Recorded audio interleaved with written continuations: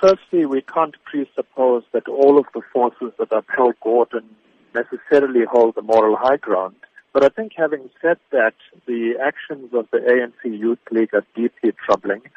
I think these are signs, these are anti-democratic signs, and we've seen this kind of behavior emerge from youth organizations in Brazil, India, and in recent times more and more in South Africa.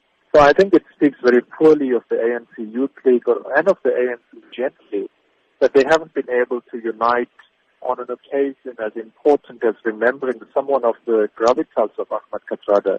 And I think these are deeply troubling times when the movement that is arguably was the most glorious movement on the continent is as fragmented as it is today.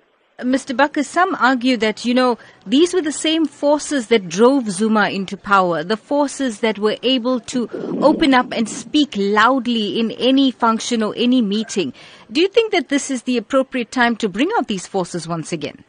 Well, I would say it comes as no surprise. I mean, this kind of political thuggery we've seen, like you rightly pointed out, in the past.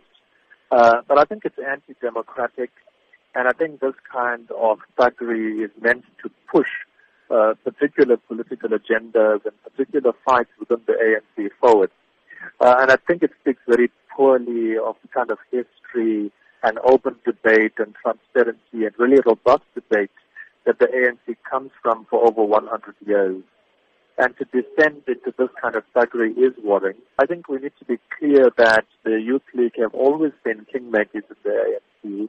They've always been engaged in robust debate from the time of Mandela in the 40s, who added a really revolutionary vigor to the ANC and the ANC Youth League at that point. But I think it was done in a far more disciplined and in a far more kind of controlled way.